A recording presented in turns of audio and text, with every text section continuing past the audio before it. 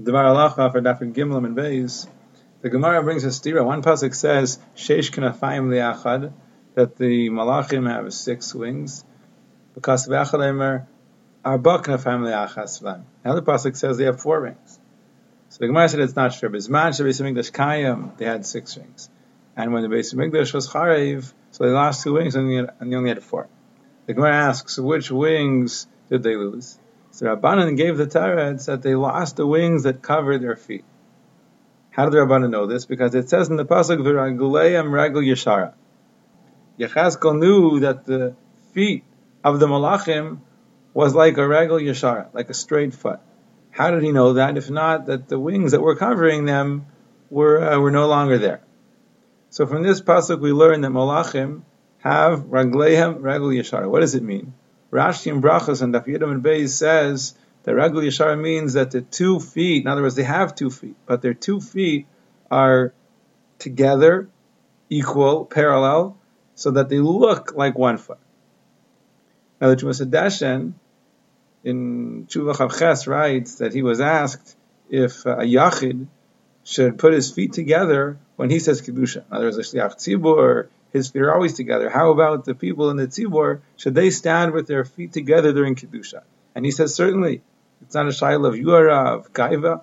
Even apparently at his time, not everyone would do that. He said that's the right thing to do. Because after all, we say, Nekadesh Shimcha Ba'olam. We're going to sanctify your name in this world. Kishem Shemak Dishima, so B'Shmei Mara. The same way that the Malachim are Mekadesh in the Shemayim. Now we see from here that the way the Malachim are Mekadesh, Shem Hashem and Shemayim is with their feet together. That's the way the Malachim stand, V'ragleim Ragli Yeshara. So that's, of course, what we should do. This is understandable. It's Takabra Lalach and Shulchan Aruch, Arachayim, Tzadihei, Siv Daled. That's already the minhag today. Everyone does this. But the Gemara in Brachos there on Yidam and Beis says something else. It says that when a person davens, also tzarich sheyechavin es raglav, he has to stand with his feet together. And it brings this pasuk, v'ragleim raglu yeshara. So the same way the malachim stand with their feet together, so that it looks like 1 foot, we have to stand that way when we daven. The question is why? Why are we trying to resemble malachim when we daven?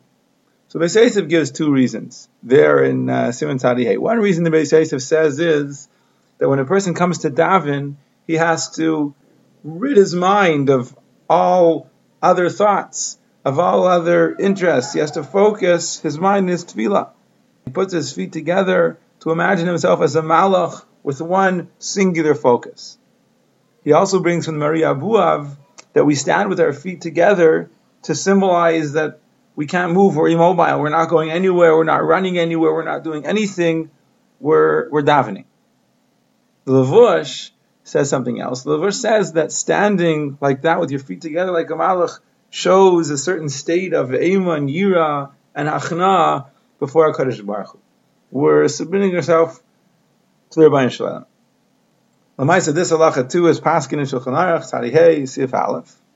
Now, the Mishnah Berurah writes that when a person is sitting down, sometimes a person has to daven sitting down, he's traveling, or whatever the case may be, he can't stand up, he also has to put his feet together. The Makar Chaim says even if a person has to daven for whatever reason lying down, his feet should be together.